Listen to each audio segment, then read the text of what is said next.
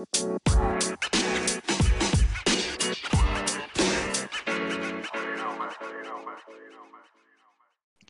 morning, good afternoon, or good evening, wherever you are in the world when you listen to this, and welcome to another episode of the Cathedral of Sport podcast, hosted by myself, Ash, my co-host Bob, not with me again this time. I haven't got a clue what he's up to be honest, but he will be back on the show with me very soon. Right, what have I got in store for you? Well, I've got a very, very special guest joining me on the show, a man who lit up the football pitch every time he left the tunnel with his flair, pace, trickery, and outrageous goals. A true South End United legend.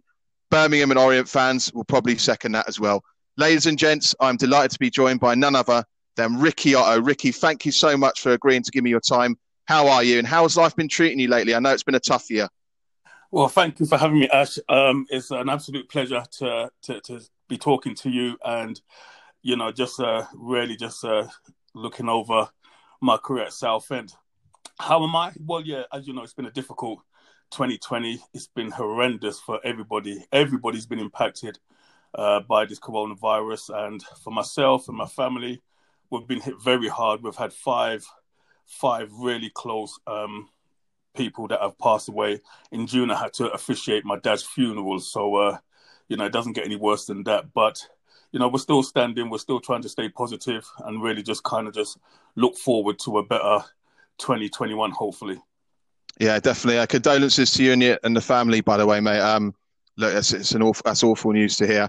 Yeah, my co-host has known about 5 people as well that have been affected by it and passed away. So yeah, it's been awful. It's been terrible. Hopefully there is some light at the end of the tunnel now, and we can get back to some sort of normality. Hopefully in the very near future. Ricky, I'm going to go right back to where it began, mate. I'll just tell us a bit about where you grew up. I do this for all my listeners. It's about, where you grew up and your introduction into the game, where you learned your craft, so to speak. Yeah, well, I grew up in a place called Hackney, East London. Very notorious for crime and poverty. So I grew up in Hackney, and my first memories of playing football, I was probably about 7 years of age, playing for my primary school. And then by the time I was 9 years of age, I was playing for Hackney District, and then I went on by 10 years of age to play for Inner London. At 11 years of age, I was at West Ham Schoolboys, then I moved to Tottenham Schoolboys. And so my pedigree in football was quite good, to be fair, because I grew up and I was playing against the likes of Paul Ince, Vinnie Samways, David Rocastle, Mickey Thomas, Merson, Adams, because I was playing against all those guys in district football. So my pedigree was quite good, but obviously growing up in Hackney, I always say in those pivotal years, growing up, going to school, there's only 2 ways you can really go.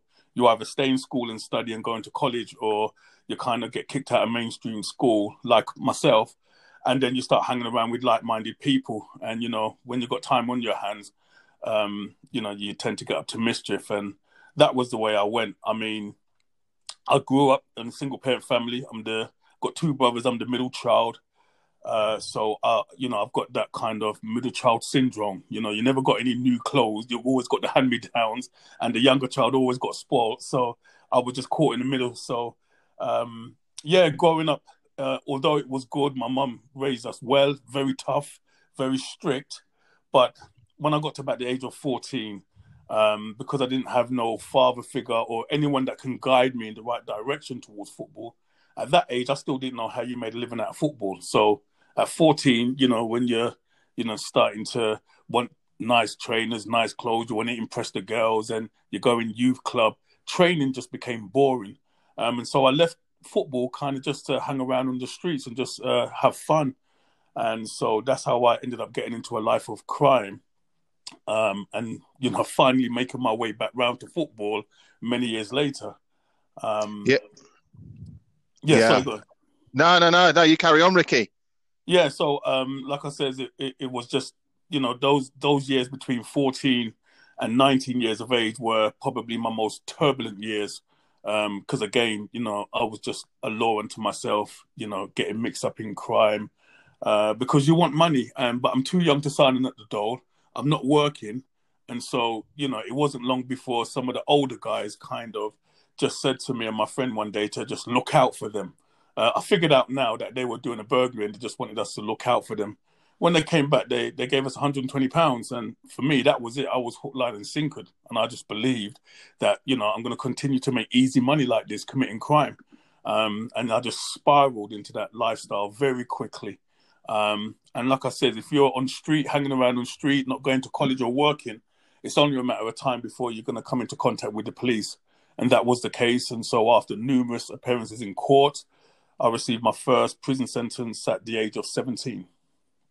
And then it just spiraled out of control until my last sentence, which I got, which was 4 years for 2 robberies. And so I went in prison at 19 and came out at 22.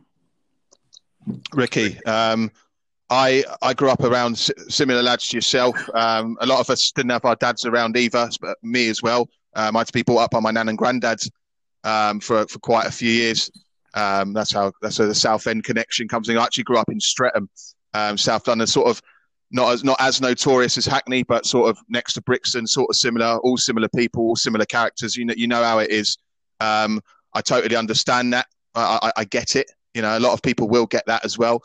But you came out of prison and you signed for Leyton Orient, didn't you? Yeah. And just for the record, listen, man, Streatham was high up there. Don't you worry about that in terms of people that some of my best friends came from, Brixton, Streatham, Tulse Hill. So, yeah, that kind of lifestyle in the urban communities, man, it's just, the fittest survives, and sometimes by any means necessary.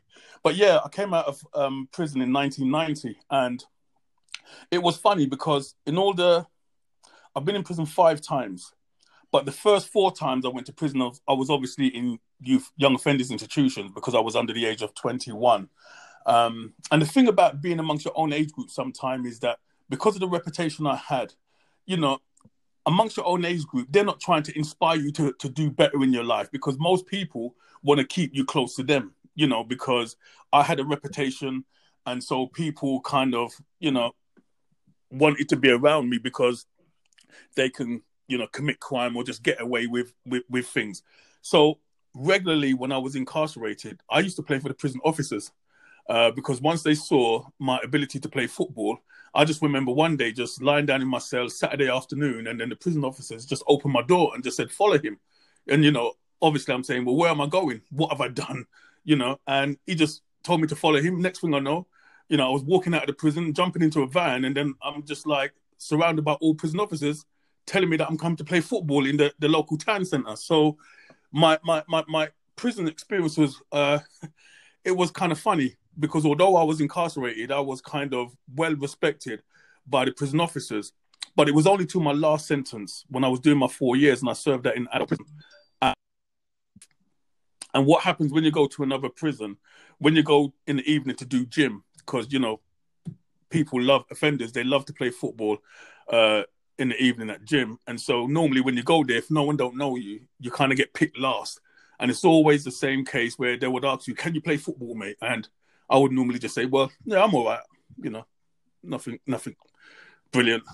And then soon as it was my team to go on now, I don't know if you've ever remembered the Benny Hill program, and every now and then that old bald man will come into the program and the program will speed up, and that's how it was for me. As soon as I got the ball, I would just do 1 or 2 trickery and bang, score a goal, and then everyone would just be shocked. And so most prisons I went into, most people would know me as being the baller.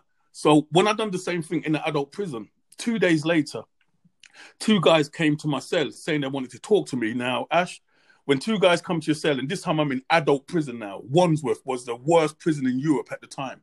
And when 2 guys come to your cell and say they want to talk to you, you start preparing for the worst. And so when they came into my cell, they say, listen, mate, you're taking liberties. I'm not going to use the obvious choice words they use, but in effect, they were saying, you're taking liberties, bruv. And I said, what do you mean I'm taking liberties? They say, bruv, you're taking liberties. I said, well, why? Who are you? I don't even know you. And then they said, bruv, we was in the gym a couple of days ago and saw you play football. What you doing here? And so I kind of was going to maybe just give them a little cheeky kind of a smug answer. And then they kind of said, listen, bruv, we're serious, man. What you doing here? And they ended up giving me a good kick up the backside in terms of telling me that I can play football. Now, the thing, Ash, I knew I could play football, but without a father, without someone who showed that much interest in my ability, sometimes you need that affirmation. And I never got that affirmation. And when I was in the young offenders institutions, you're not going to have your same age group trying to get you to prosper in life. They want to keep you with them. But in adult prison, it was completely different, because these two guys, one was doing 17 years, the other one was doing 24 years. And they were saying to me, if they had the talent that they saw me produce in the gym, they would never be sitting in prison. They said they wouldn't even have friends. It would just be them, the ball, and the park. And so they left me with this saying, and I use it now when I work with offenders. They said, listen, mate, if I was you, don't serve the time, let the time serve you. And what they meant by that is, don't just sit down in prison and do nothing, and only when you get released, start thinking about what you want to do in life. Start preparing yourself now. Start preparing yourself physically, mentally. You know, there's a gym, use the gym. Play as much football as you can. And one of them worked in the kitchen, so they was able to get me some decent food from the kitchen. And that's what I done. I became a gym orderly, and that was the only advice I needed. That was the affirmation that I needed from an adult. And that was the first time any male role model spoke into my life.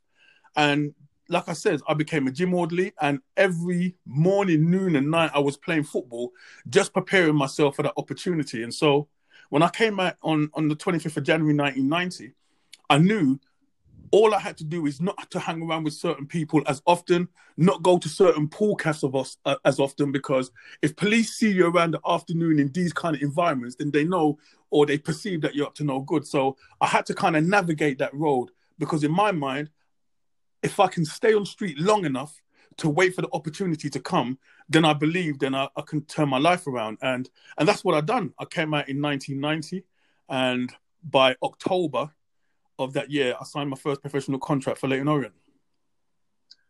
It's an absolutely incredible story, that, Ricky. Just touching back on the two guys that came to you. So whoever those two guys were, thank you, because it's especially for someone like me who idolised the way you played and that. I would maybe never have got to senior. Maybe no one would have, on the football pitch. It's amazing how someone can just say one thing to you, and then bang, the mentality changes, and you want to progress. And life's mad. It's crazy. So you signed for Leyton Orient, like when you got out. That's amazing. You get yourself ticking over in jail by playing football, playing for the prison wardens, and that's their team and stuff like that. So they kept you ticking over nicely, so to speak. So you weren't just sat there and letting your talent go away. At least you could still have the ball at your feet. In retrospect, really. Absolutely. I mean, in certain institutions, I was playing football on Saturday, on Sunday. The prison officers tend to play on Saturday afternoons, and then the prison had a football team, so other teams will come into the prison on Sunday mornings. And so that was a regular occurrence for me. Plus, every evening after work, you can go to the gym from 6 o'clock to 9. So every evening I was going gym. And during the daytime, when other wings would go and do gym in the afternoon, I would play with them. So like I said, I was regularly in the gym. That was just my norm. And especially when I got the gym orderly job, because it meant I was in the gym most days, every day. So yeah, that kind of kept me ticking over. But again, you got to remember that my football pedigree was good. So I knew I wasn't your average player. I knew I was probably better than the majority, because from 9 years of age, I was coming in the Hackney Gazette every week. I was playing for London. I was at the professional club. So it wasn't no surprise to most people. And definitely for me, playing football, it wasn't hard work. The hardest thing for me to do was to discipline myself and to really change that mindset. And oftentimes I thought about those two guys. I've often thought, man, if I can just remember their names, then I would just put a shout out on television or somewhere after a live game, just so that I can meet them, just so that I can do what you done, Ash, and just say thank you, because literally that was the turning point for me. Yeah, totally. It's just such an incredible story. It's got to be like hooked right in there. Do you know what I mean? Leyton Orient, how was it there, Ricky? 3 years there. So you spent a while there. Yeah, it was honestly. If ever there was the easiest and the nicest way to ease into professional football, it was Leyton Orient, because again, remember, that's like our local club. I used to play on the marshes for years. In fact, when we were younger, a couple of times we used to bunk in to Leyton Orient and see football matches. So for me, being able to kind of get into professional football where I didn't have to relocate, I can still be around familiar surroundings, because that helps in my transition into football. And the guys that were there were phenomenal. One of the guys that was there, a player named Danny Carter, well, he knew me anyway when we used to play for Albion on Saturday mornings, and he went to the same school as a lot of my cousins. So I kind of feel like when I came and he saw me, it was the kind of person that I needed to see at the right time to ease me in. But I kid you not, some of the players that I played with there, Steve Castle, Terry Howard, Kenny Achampong, Wayne Bennett, Chris Bart-Williams, all of them, we were young and hungry just to make a name for ourselves in football, and none of them judged me. Peter Eustace and Frank Clark, at that time, you just needed someone to kind of look past your criminal past and just zone in on the talent. And I'm thankful and grateful that they were able to do that, because, again, 1990, 30 years ago, black players wasn't coming into football at the rate it is now. And then with the criminal record that I had, I needed someone who could kind of look past my misdemeanors. And Frank Clark and Peter Eustace done that. And so, coming into professional football, it was good. I was in the reserves for 7 months. I had a good kind of, time to kind of just settle in, learn the game, and just honing my skills and get fitter. And like I said, my experience there for 2.5, nearly 3 years, it couldn't have gone better. Oh, do you know what? Right, there's always light at the end of the tunnel, isn't there? And you going through all that and then getting that at the end of it, you clearly deserved it. It was clearly meant to be. But now I'm going to go into my personal favourite part here, right? After 3 years at Orient, a good 3 years at Orient, you signed for the mighty Shrimpers in 1993. How did the transfer come about, and what attracted you to the Blues? Well, funny enough, you know what it was? While I was at Orient, after about 2 years, Coventry City came in for me. And so I travelled to Coventry City to sign. But I turned down the move, because when I got there, Bobby Gold, who was the manager at the time, he was well known for trying to get players on the cheap. And so, I went to Coventry City. Coventry City's been in the top league for 25 years. And the money that they offered me was derisory. I mean, it was absolutely derisory. I felt myself getting angry. Do you know what I mean? Because you're just wasting my time. Because, for me to sign for Coventry, it would meant I would have had to relocate. And the money they was offering, I couldn't even get a mortgage. So, I was disappointed. So I turned down the move and I came back to Orient and just played for an extra season. But I remember the game that did it was when we played, the reserves played in a London Cup final against Barnet. And I played in that game and scored a hat-trick. And Barry Fry was there with Edwin Steen and David Howell. And straight after that game, literally within about a week, because that was the last game, the season had finished, straight after about a week, I just got a phone call that Southend wanted to sign me. Now, at the time, Southend was in the old First Division. Orient was in the Second Division. So I thought to myself, well, I'd heard a little bit about Barry Fry. I heard that he was a kind of a player's manager.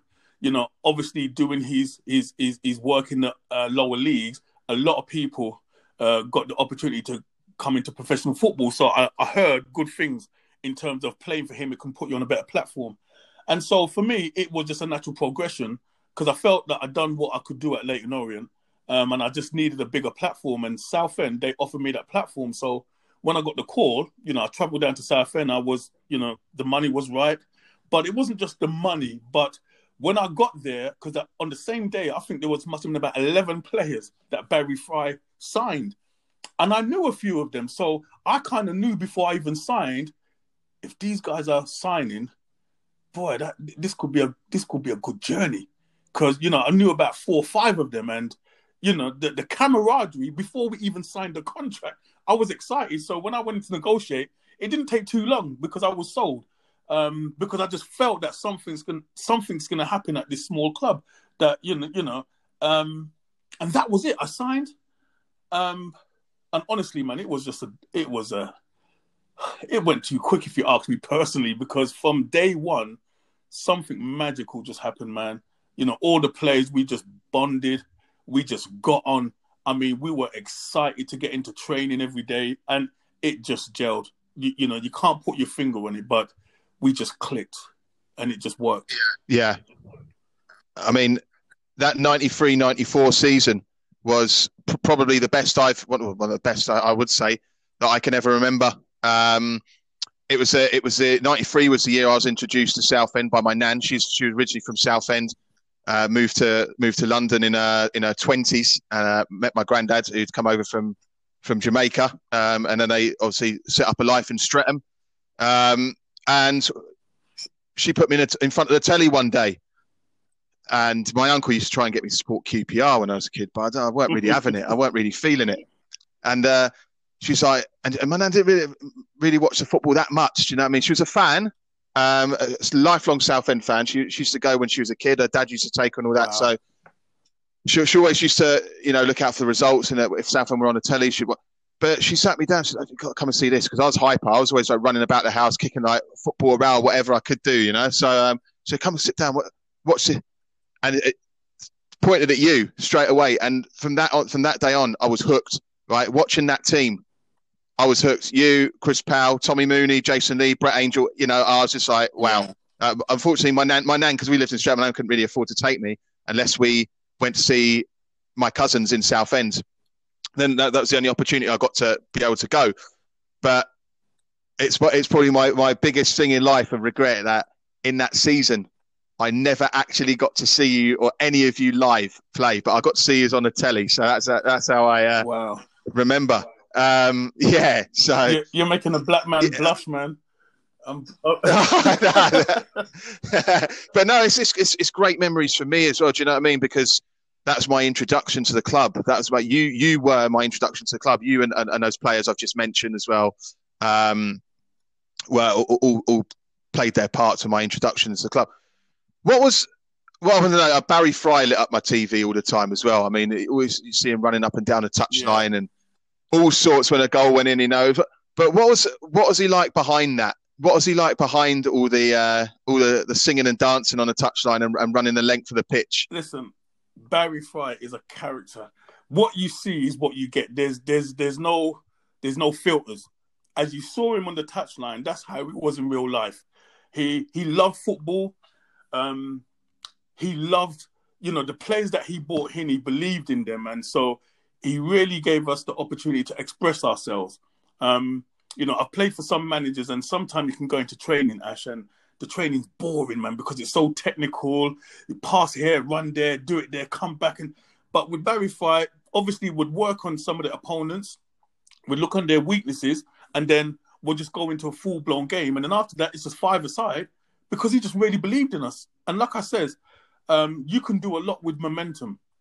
I remember when Leicester won the league, I was telling people in my barbershop, listen, at Christmas, I was telling them Leicester's winning the league. And they was all like berating me, telling me I don't know what I'm talking about. But I had to share with them. I said, listen, when a team gets momentum, that is a force that is almost unstoppable. And when I was looking at Leicester, it reminded me of when we was at Southend. Because if you remember, by the time Barry Fry left, we were third in the first division and teams didn't want to come to Roots Hall. And we were going to other teams and we were bullying them. We would walk into the changing room, turn on the boombox and walk around the place like we owned it. I mean, we was cocky, we was boisterous, and I think that just shook everybody. And when we got onto the pitch, it just worked. And so I think a lot of that, it happens when you've got a manager that believes in you. Barry used to just say to us, listen, I bought you here because I think you can play football. Go out there and go and play, mate. Literally, But he was a character that it worked with the bunch of players that we had. I mean, there were sometimes you look at Baz and you think, Baz, what are you doing, man? Because we'll be sitting down in a hotel and he'll be banging his knife and fork. Why are we waiting? Why are we waiting for the dinner? And we're like, Baz, you're the manager, man. Shut up, man. But it worked, because everyone respected him. Everyone, I think at the time, I don't know why, Ash, but for some bizarre reason, it was like a lot of us were considered problem players. I don't know why, because we didn't give no one problems. But, I think at that time, if you had an opinion to certain managers, that want yes players, we were considered a problem, but we wasn't. And Baz will verify, we didn't give him no problem. We was always on time for training. We was always on time when we had to travel. Every time we travelled away, there was nothing bad that happened to anyone. We represented the club very well. But again, I think working under Baz, you just knew what you was going to get. You're going to get a manager that believes in you and he wants you to go out there and do your best. And so, and sometimes it's like you weren't even playing for a manager. It was more like, your friend, but it worked, again, because I think his character, that was the trigger that allowed everybody else to express themselves.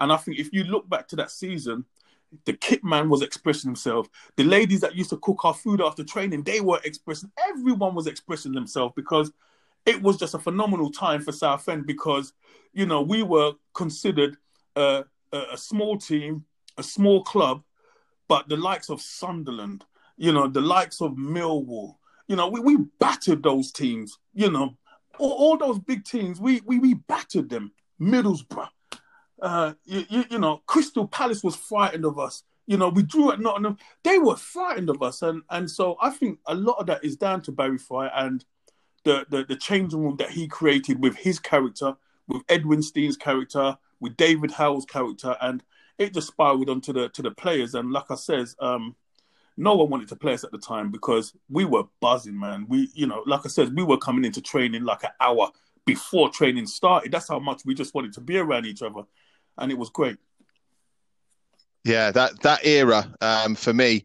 I mean, I'm going to say I'm extend it a bit. 92 to 95, because Stan Collymore was there the year before. Correct, yeah. But that era, that whole era, then was just it's just an incredible time and I was so lucky that I actually caught you guys. You know what I mean, at the right time, and that's how I got into the club. That's how. If it wasn't for my nan, then maybe we wouldn't be having this conversation. So. Look, what are some of the characters like in a dressing room, like Brett Angel and people like that? Because he's another one of mine that a bit of a hero of mine. Brett Angel, Brett Angel, he had a funny kind of a character, but again, it worked because I believe he was a northerner. Was he a northerner? He came from somewhere, but he had this funny accent. It might not have been it could have been Bristol, I think, somewhere around there. But he had a funny accent, and so he used to get a lot of banter, but he used to give it as well. But everyone had their own personal. I mean, Ash, even people that was on the bench and those in the reserves, even they were a part of it, But there were some big characters, because remember, there was Derek Payne, you know what I mean? He's 5'0", but character on the pitch. And again, people like Powley, Andy Ansar, Jason Lee. We had some big characters, Paul Sampson. Every one of us had character. And again, because you're looking at Barry, you're looking at Edwin, you're looking at David Howes on the coaching side, listen, you had to be able to take banter, because if you couldn't, you're in the wrong environment. You will crumble.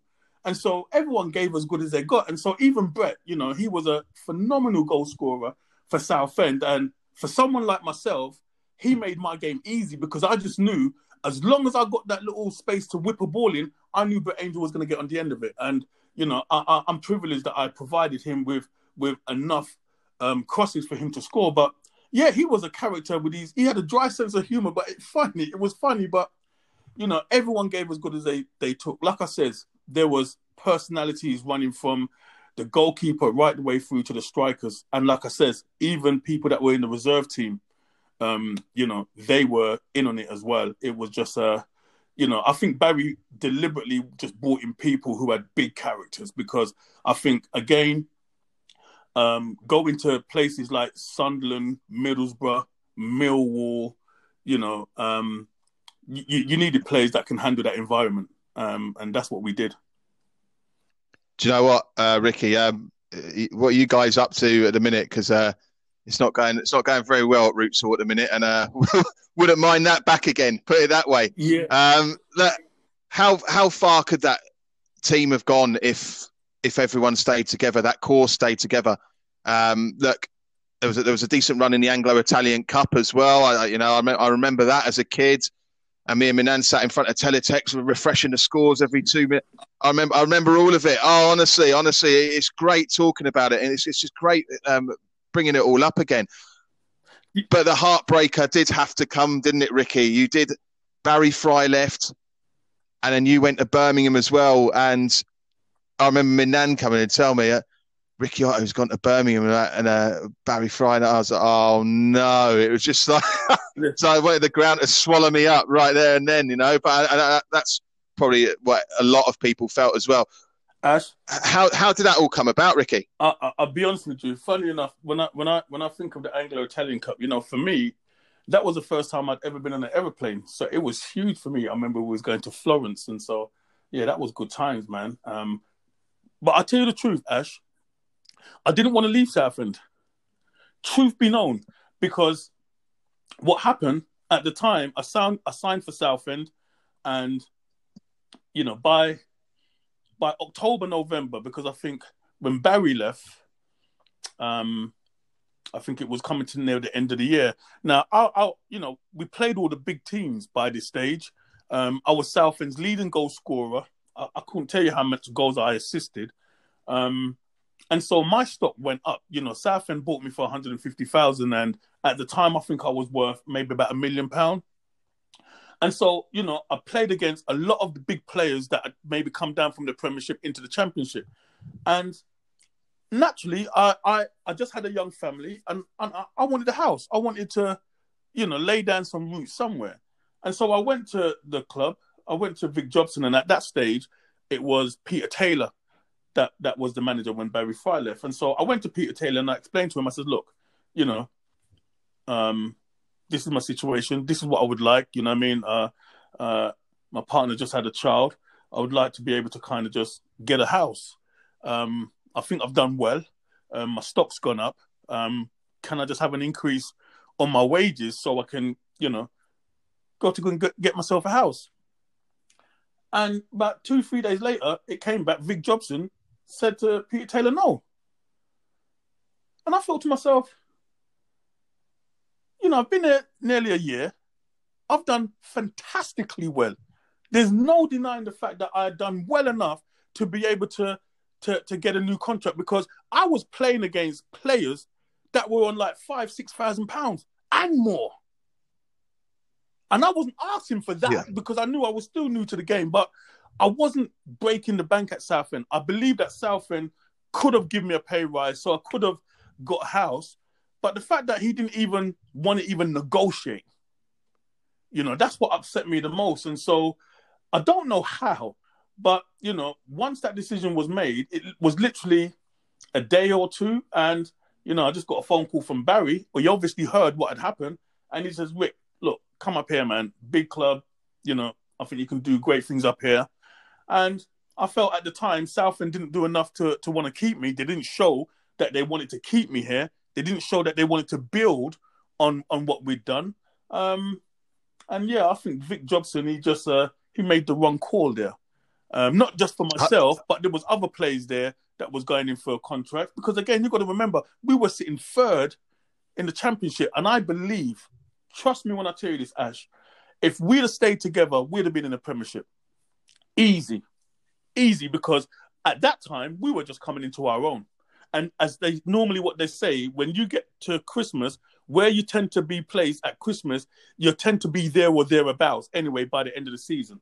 And like I said, we were battering teams like Derby, do you know what I mean? Middlesbrough, Sunderland. We beat up Millwall, their first game on their new Den stadium. They were celebrating before they even knew what happened to them. By the time they knew what happened to them, we was in the changing room just like laughing and joking. We battered teams. We didn't just scrape through. We battered teams, battered them. And so I think if we stayed together, we'd have done the impossible and got promoted. And I suppose that's my one kind of one little regret. I don't tend to have most regrets, but that one there, I wish we had stayed together. I wish Baz kind of just said, you know what, let me just see out the rest of the season with Southend and see where it takes us. Because there's no doubt that once Barry left, something broke. And, results just wasn't going our way. But again, the reality was I didn't want to leave Southend. I was playing some of the best football of my career. I loved the fans at Southend. I loved the camaraderie we had, and I didn't want to break that. I wanted that to continue, but Vic Jobson, he wasn't forward thinking. Yeah, so we all did. I mean, we all wanted that team to stay together. Brett Angel went off to Everton as well. That's right. I mean, obviously I was a kid at the time, but now when you look back, you realise, and you get to sort of know football politics a bit better as you grow older. You are obviously clearly, as Stan Collymore was as well, clearly seen as a money maker for the club, which is a shame. I'm of the theory of teams building and staying together, even if it takes 5 or 6 years. Stay together, build together, move forward together. You can't just have players that light up the world for 1 season or 2 seasons and then they go again. Do you know what I mean? You can't really build a sort of dynasty like that. So Absolutely. Look, I mean, that's a shame that happens. The guy, to all our listeners, are Southend fans as well. You've heard it from Ricky's mouth. He didn't want to leave. He didn't want to leave. He was pushed out of the club. There we go. Right. But we'll put that to a side. We all move on. How was your time at St Andrews? You played in the Football League Trophy final, didn't you, as well? So, and you're well liked. I've spoke to Birmingham fans as well, and especially on Twitter, I've seen some replies as well. You're popular there, Ricky. Another place you're really popular at. Yeah, if I'm honest, if I'm brutally honest, when I first went there, it didn't start off well, Ash, and I blame Barry for that.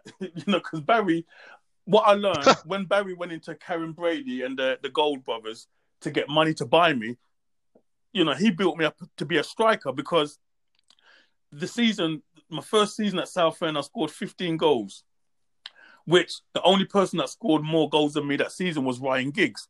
So I think when Barry now went in to get the money to buy me, he went in there and said, yeah, he's a great striker. Look, he got 15 goals last season. He's exactly what we need.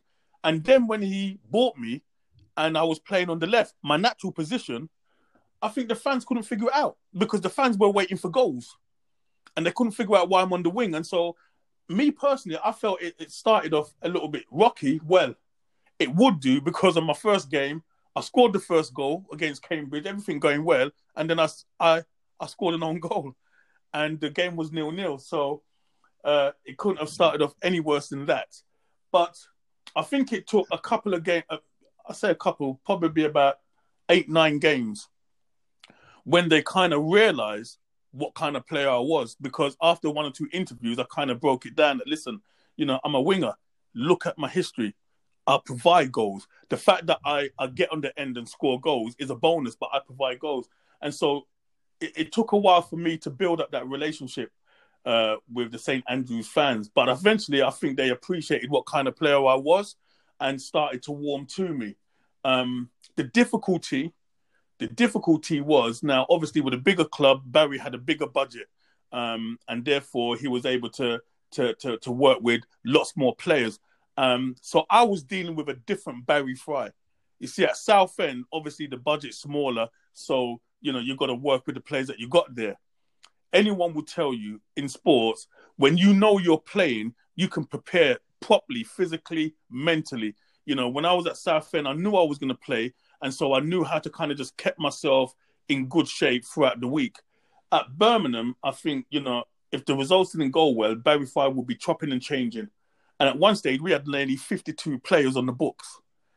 So sometimes you don't even know if you're playing until you come in on a Saturday afternoon. And for most players, that's not the right way to prepare.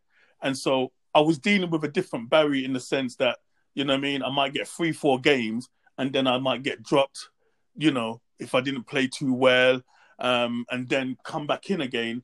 And that stop, start, it was a difficult kind of routine to get into. So I did play some good games. Yeah, we won the league that year.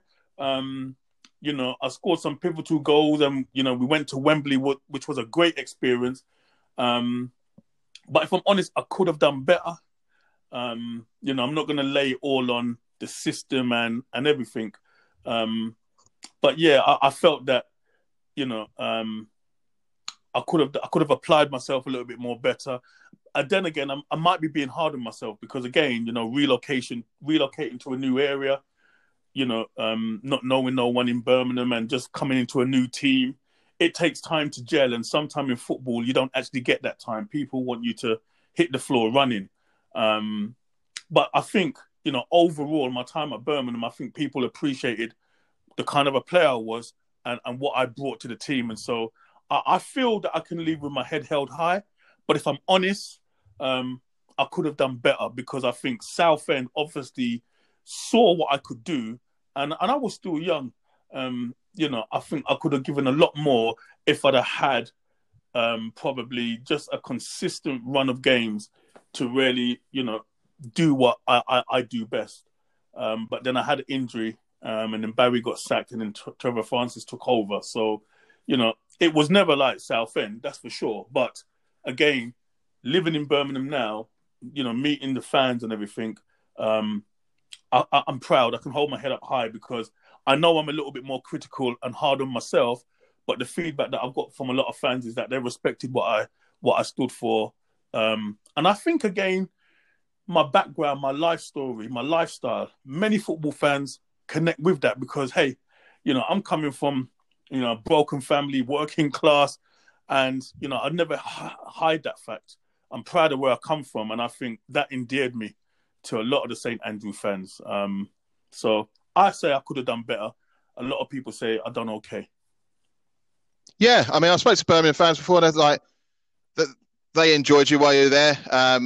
Touching back what you said about Barry Fry as well, I think, judging by what you're saying, that maybe it was too big a job for him. Maybe he is a small club man. I mean, he done well with Peterborough, became chairman of Peterborough. Maybe he is a sort of Southend man, a Peterborough man sort of thing, but it's not a bigger club sort of guy. Do you know what I mean? And that's, yeah. Sorry, go on, Ricky. No, I would agree with that without being disrespectful. I would agree that because, again, I went on loan to Peterborough and I scored 8 goals in 16 games. So you start thinking, well, hold a minute, what was different? Well, it was almost like going back to the same regime at Southend, isn't it? Yeah. So yeah. For me, what I realize about myself is that it's not that I'm looking for preferential treatment. If I'm playing well enough, then I expect to play. But that helps me from Monday, Tuesday, Wednesday, Thursday. Do you know what I mean? Not that I was living reckless, but, I just, once you're playing, your thoughts you can just relax and just go out there and know that, a manager's going to give you the time to make your mistakes because he's believing that you will rectify mistakes, as opposed to when you know that you're making 2 mistakes, all of a sudden the manager might be feeling the pressure because Birmingham is a bigger club. We was playing in front of 24,000 people every week. So the expectations are higher. And, I think if Barry Fry is honest, he will admit that maybe, it was a big job. And with it, sometimes he probably made decisions a little bit more rash than he would normally because he's feeling the pressure himself to get results. And I think that went against a lot of players there at the time. But again, I went on loan to Peterborough for 3 months and I scored 8 goals in 16 games. So it does make you wonder. Yeah. Look, I mean, Barry Fry and Southend was a match made in heaven, so to speak. It doesn't always work out when them kind of managers and big characters that are suited more to lower league clubs go to big clubs. I've seen it loads of times. But, Barry gave us all some great memories. So I'll never, ever forgive that. I never forgive, so I never forget that, so to speak. So 1995, wasn't it, Ricky? Football League Trophy final. I believe you got the assist for Paul Tate, Mr. Birmingham City himself, Paul Tate. Yeah. For the winner.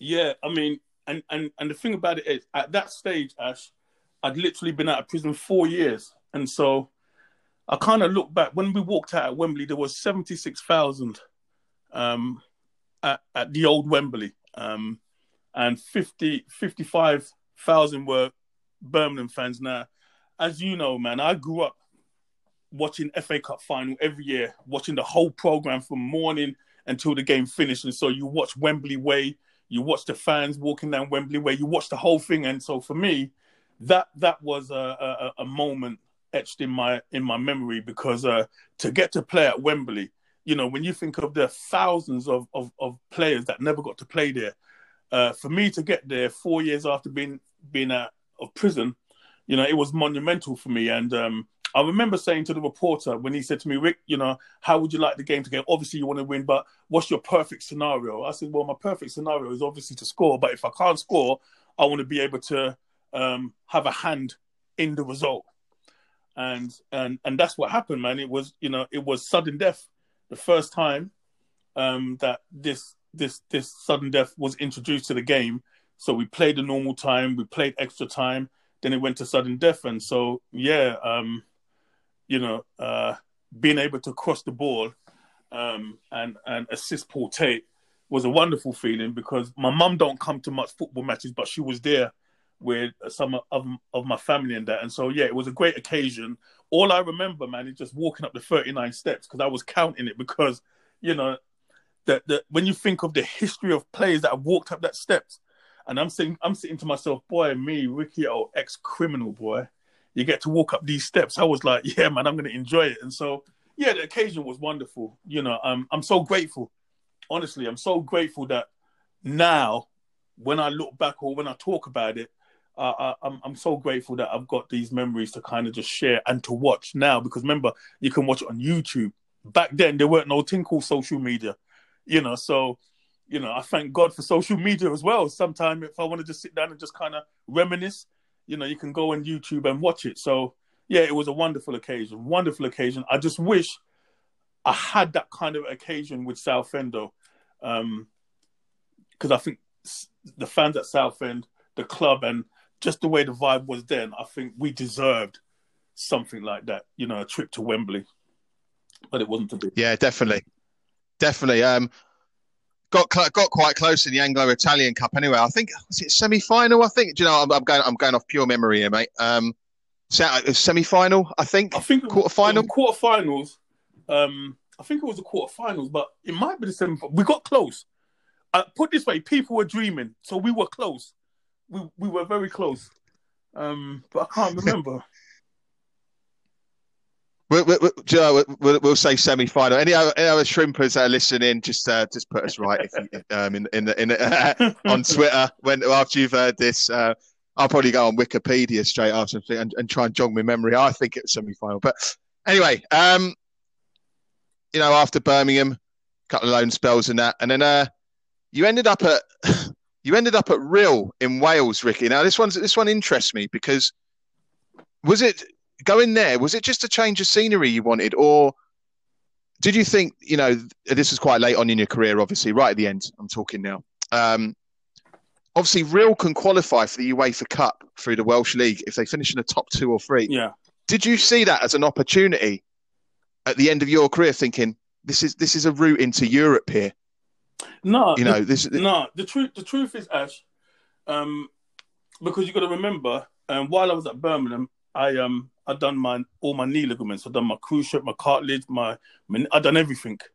And although I can play football, I wasn't the same again, because it was my left leg, and my left leg was my golden one, wasn't it? And the kind of twists and turns and trickery that I would do with my left leg, my left foot, and crossing the ball with the outside of the boot and everything, I couldn't do that fluently anymore, because although I could run and everything, I was still feeling a lot of pain in my knee.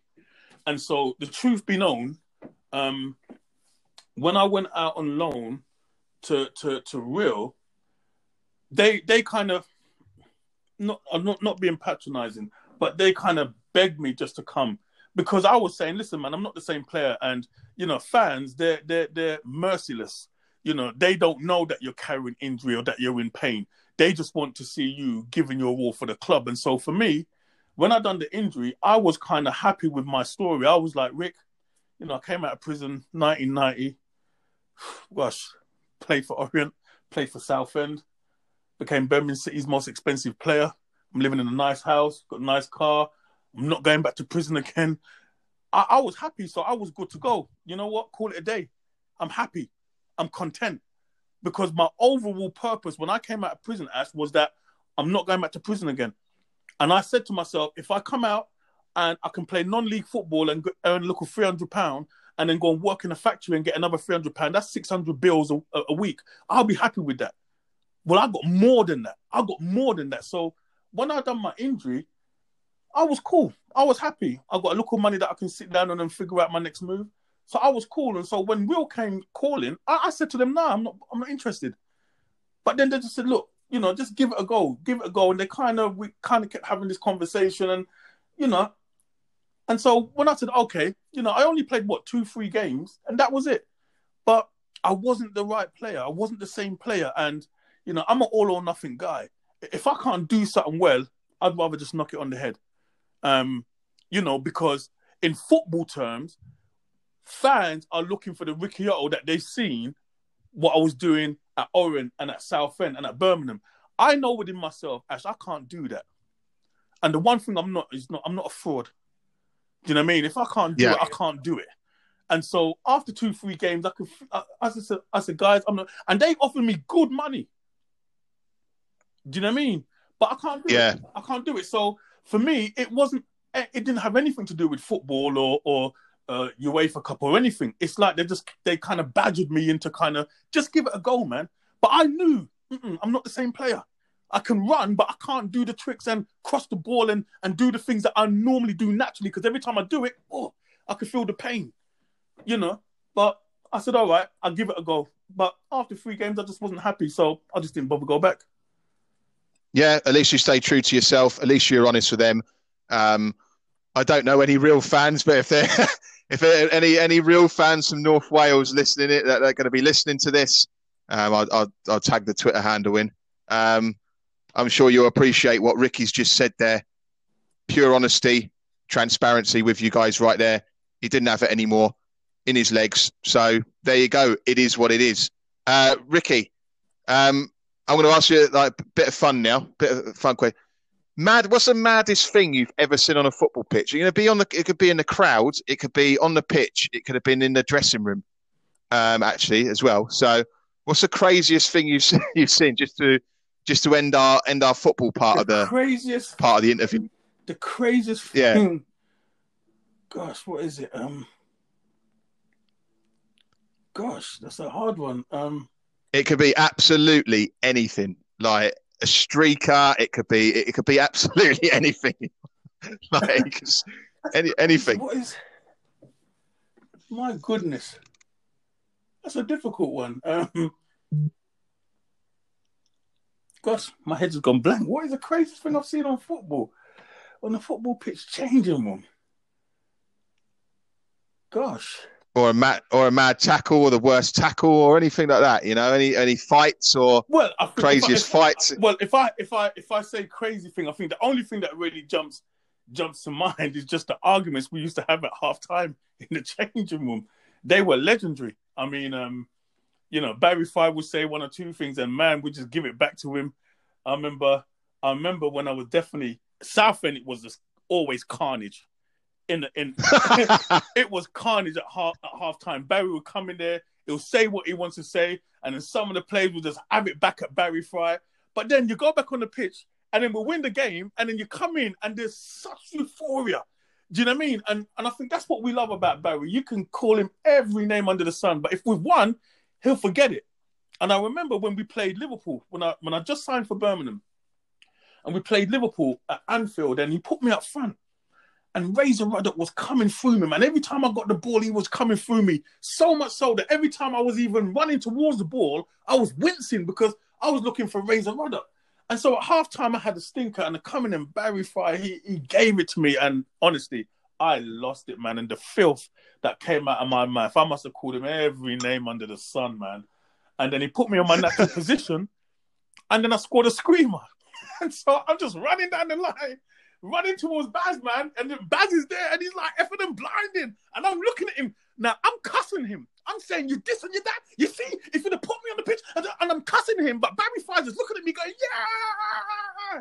yeah! So I suppose, if I'm thinking about bizarre moments, nothing really jumps out, but yeah, when I look back, halftime team talks, that was legendary, man. That was legendary. And, Barry Fry has no filter. So he says it as he thinks it. And sometimes it's just the look I see on certain players' faces. It's like when Barry Spice says something to them, it's like, me? And then they will just freak out. And then we're calming him down, and then we're calming that one down, and then there's other... It was carnage sometimes, but that was passion. That was passion, and we always got the job done. We always got the job done. So yeah, for me, when I think back, funny moments, it's those team talks, halftime team talks. If things ain't going well, man, it was total carnage, man. And do you know what? That's probably why you all, especially probably the young players in the dressing room as well. That's why they probably respected Barry Fry. That's why he probably gave you all for him. Yeah, because you knew you can give it a bit back and forth and stuff like that. And it's forgotten afterwards. It's all move on, right? Things you can't beat people that have got no filter in mind, but people that are black and white, so to speak, as I call it. They don't do the fluffy stuff in the middle. Yeah. They say it how it is. That's what people want. That's what people like. That's what people respect. Because all the people that do the fluffy stuff in the middle, they're normally the ones you got to watch out for, in my opinion. But the thing is, Ash, you have to remember, most players, the majority of players, we're coming from working class families. But, we're coming from the streets. And so, on the streets, there's no filter. You know what I mean? You've got to say it as it is. And you've got to be big enough to be able to handle that, knowing that it's only happening because there's a cause that we're working towards. Do you know what I mean? And that cause is to get 3 points. And so there's no time to be mollycoddled. Do you know what I mean? If something has to be said, if you look at most people that most street people who are working class that grow up and know how to grind for a living, right? Just give me the truth. I can handle the truth. Do you know what I mean? And even if it's said in a rough way, you can still handle it, give you a bit back. But once the job is done, everything's forgotten. And that was Barry Fry. And a lot of managers you couldn't do that with. And that's why I think a lot of managers, they don't like players with character. They like a lot of yes men. And there's a lot of managers out there. They were yes men. But I think with Baz, he'll give it, but he took it. And like I said, once the job is done, it is literally forgotten. And that's that. That's what the streets are like, and that's what we're familiar with, and fans would even appreciate that. Definitely. By the way, Ricky, I was a chef before the pandemic hit, and I sort of went out of work. The hospitality sector, where I live in Scotland now, it went down, and I've been nothing since. The chef world, but from what you're saying, the chef world and the football world and the football changing room are so similar. Yeah, it is unreal. Like you can't do the fluffy stuff in the middle in a professional kitchen with that. It's either you're effing this, you're effing that, or nothing. Yeah. Do you know what I mean? Yeah. There's no either mate, that was brilliant, or you're an effing this. Yeah, there's nothing in between. And that's probably why I stayed in the trade so long, because I was around people that had that about them, and it's full of people. Yeah. Believe me. But it's a lot of similarities. It's hearing from what you're saying as well. So, and again, it's a lot of lads that are working class lads, a lot of lads in the kitchens I work with, a hell of a lot of lads that just literally come out of prison the day before and walked into a kitchen job, because not a lot of trades would just be like, yeah, come on, we'll teach you on the job. Do you know what I mean? And get a job straight away. So I worked with, prisoners and people like that, or ex-prisoners, so to speak, pretty much every day of my working life. And the similarities are exactly the same. Yeah. Now, life after football, Ricky, I want to promote what you're doing in the community and also in the church as well. If you want to just tell our listeners a bit about that, what you've done after football. Yeah, well, what you've done. For me, I think it was while I was playing football, because again, you don't come out of 5 prison sentences and start getting paid good money for what you absolutely love doing without thinking, gosh, what am I going to do when my career finishes? Because at that time, I was at a mainstream school at 14. I had no education. And so, life had been very kind to me playing football. But the nagging question was always, what am I going to do after my career finishes? And so for me, it was a natural progression for me for obviously wanting to work with offenders, because it's what I understand, it's what I knew. Personally, I left a lot of Ricky O's in prison. By that, what I mean, I left a lot of talent in prison, because there is a lot of talent in prison even today. And so I kind of said to myself, I don't know how I'm gonna make it happen, but I just know I want to work with offenders, because I understand it. And having turned my life around, I felt I would have been best served trying to inspire the next generation coming up. And so after my career finished, I joined the probation service, because one of my cousins, he worked for the probation service in Reading, and he told me the job that he does. And one of the things that he does was called program facilitators, where you deliver accredited programs to offenders. So, depending on the crime, it could be drink. There's a program called OSAP program, so that's dealing with substance misuse. There's your acquisitive crime program that deals with normal crime. Then you've got your drink drivers program. You've got your violent programs. And so, working with the probation and having qualified for all those particular programs, I started working hands-on with offenders doing these programs. And obviously, being able to share my life and incorporate my experiences with these programs meant that I was a great hit with these offenders, because I was probably one of only a few, if any, in the probation service that can really give the offenders a good kick up the backside, and they knew where I was coming from. Do you know what I mean? And so I gained a lot of respect. But some of the programs could be condescending, and so it was at that point I realized that, I can kind of develop my own programs. And at the time, this is where I met my wife, because my wife worked for the probation and she was passionate about wanting to help offenders. And so we kind of said, you know what, let's go and write our own programs. And that's what we've done. We started a company called Living Experience Connections, and then got the probation to start giving us contracts to deliver our bespoke programs in probation, and then we've delivered it in the prisons. And so I've always kept myself around the criminal justice arena since I retired. But over the last maybe 14 years, I've been doing my own company and working in the probation service. And so that keeps me very hands-on with the offenders. And then I became a born-again Christian, and I went to study theology and got a 2-1 degree in theology. And at present, I'm the pastor of Ark Birmingham Church. We're one church in 7 locations. One of my best friends from the age of 13, he started a church in the late 80s called Ark. Ark is an acronym which stands for A Radical Church. He started that church in Forest Gate, and then we reconnected about 7 years ago. And so there's 7 branches now. We've got churches in Walthamstow, Sydenham, Thurrock. Obviously, we started the Ark Birmingham Church. And so I'm the pastor of that church. It's going well. I'm able to do pastoral work within the prisons.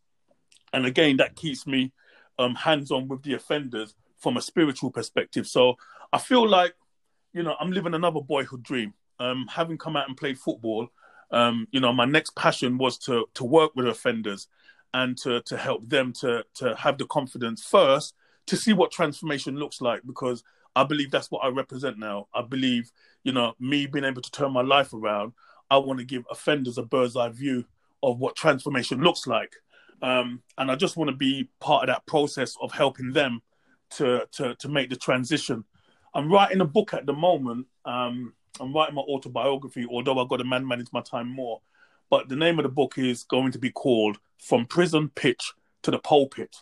And I'm starting a not-for-profit company called the 3 Ps, based around that same transition from prison pitch to the pulpit. And what I want to do now is help offenders make that transition from pitch, could be the world, the environment, the marketplace, and then pulpit is the marketplace where they will help others.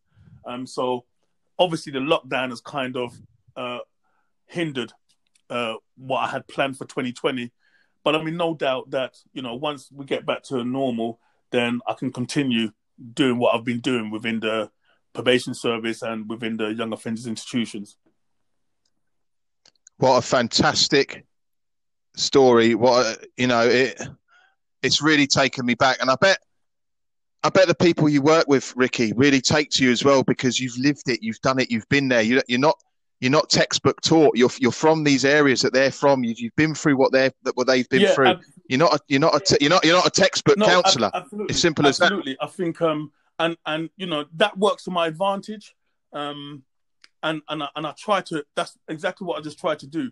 Give them real life instances of what I went through and how I was able to transition from crime. Because when I delivered the program with the probation, honestly, there were times when I was delivering it to the offenders, but I'm sitting there saying to myself, "Gosh, that's what I done like 15 years ago," without knowing these skills, these tools, what you can use. You know what I mean? And so, I believed in the programs. And I think with offenders, they need to know that you're for real. And unfortunately, there's a lot of people, a lot of probation officers and stuff that work in the criminal justice environment, but they are textbook. And offenders know that, because offenders ain't stupid. They know who they can shook, and they know who's for real. And so for me, offenders are like putty in my hands, not because I'm trying to embarrass them, but because I understand the mindset. And so when I work with them, they know just through maybe one or two words that I may use that you've been in prison before. I say, well, what's that got to do with you? I kind of muck about with them with that, But yeah, once I let them know who I am and where I'm coming from, they just acquiesce. And again, for me, seeing people start to get it, seeing people get that light bulb moment and believe that they can change, you know what I mean? And do good in their lives, that you can't put a price on that. And that's what I live for. And then the same thing is spiritually, just helping individuals to connect spiritually helps. And especially in this time where we're dealing with a lot of gang affiliation and a lot of deaths and everything, a lot of these youth, they need that spiritual counseling just to overcome some of the trauma that they've gone through. So, yeah, I'm just trying to use every ounce of my experience, Ash, to really just pour into the next generation, because what I realized is that all the success I had, it wasn't really for me. It was for the next generation to come up. And my success don't mean nothing if I'm not trying to lift somebody else up. Do you know what I mean? So it's not about me just sitting on my perch and saying, look at what I used to do. That don't mean nothing if I'm not helping the next generation. So again, I thank God that, these doors are opening, you know what I mean? That I can walk around the prison and the place that used to lock me up, I'm now locking the doors behind me. It's crazy, but it works. 100%. I like to say, as a citizen of this earth, thank you for your humanity and compassion in that retrospect, for giving these lads and girls a chance, to turn their life around and talk to them and sharing your experiences. It's incredible. It really, really is. Thank you. They say to never meet your heroes as you'll be disappointed. Well, ladies and gents, I've just bucked that trend. I've just spoke to mine and I'm over the moon. I really am. Ricky, thank you so much for agreeing to speak to me. It means a lot to me personally for many reasons. Nice. Pleasure, and I'm sure I'm sure our listeners will have loved hearing your story as well. Honestly, they really would. You were a fan's favourite to many, no matter what club they supported. Orient fan, Southend fan. But I'm not making this just all about Southend, guys. You played for other clubs as well. Whatever club they support, and please carry on with the fantastic work you're doing in the community, Ricky. I'm sure you will. Good luck with the book as well. When it's out, guys, you heard what he said. You heard what it's going to be about. So please buy it. I'll certainly be buying it anyway. I'll probably be there at the book signing, to be honest. Man, I'll let you know. You can have a signed one. All on me, man. Trust me. Don't worry about that. I'll let you know. Not a problem. I tell you what, Ricky. I thank you for the offer. I'd like to pay for it, and if that money can go towards, I don't know, maybe a food bank or something to do with the community or the church, towards the church, something like that. I'd like to do that, please, mate. And also as a thank you for coming on and speaking to me. Honestly, you don't know what this means to me. I really don't. Guys, we're on all the platforms. We're on Anchor, Spotify, Google, and Apple Podcasts. Please give us a listen. Retweet when you can. We're on Twitter, Cathedral_sport. Upcoming shows, we've got Dial Square FC coming on next week. They're the breakaway club from Arsenal. The fans have formed their own club. They've had enough of the greed of the Premier League. They've gone back to their roots. Dial Square FC are coming on. We've got Paul Venice coming on, ex-undefeated K1 fighter. He's ex-world champion as well, undefeated. He's going to be starring as Lee Duffy in the upcoming Lee Duffy film. Calvin Shan, ex-Peterhead player, ex-Musselburgh Athletic manager. And we've also got Robin from the fan-owned club, KSK Beveren in Belgium, coming up. all on the show. So we've got a lot going on, guys. Honestly, it's a busy December. Again, Ricky, have a fantastic weekend and Merry Christmas to you and your family, mate. I hope 2021's a lot better for you and your family, mate. Honestly. Cheers, pal. Thank you very much, Ash. It's been a pleasure talking to you, man. And likewise, have a great Christmas and just keep yourself safe, man.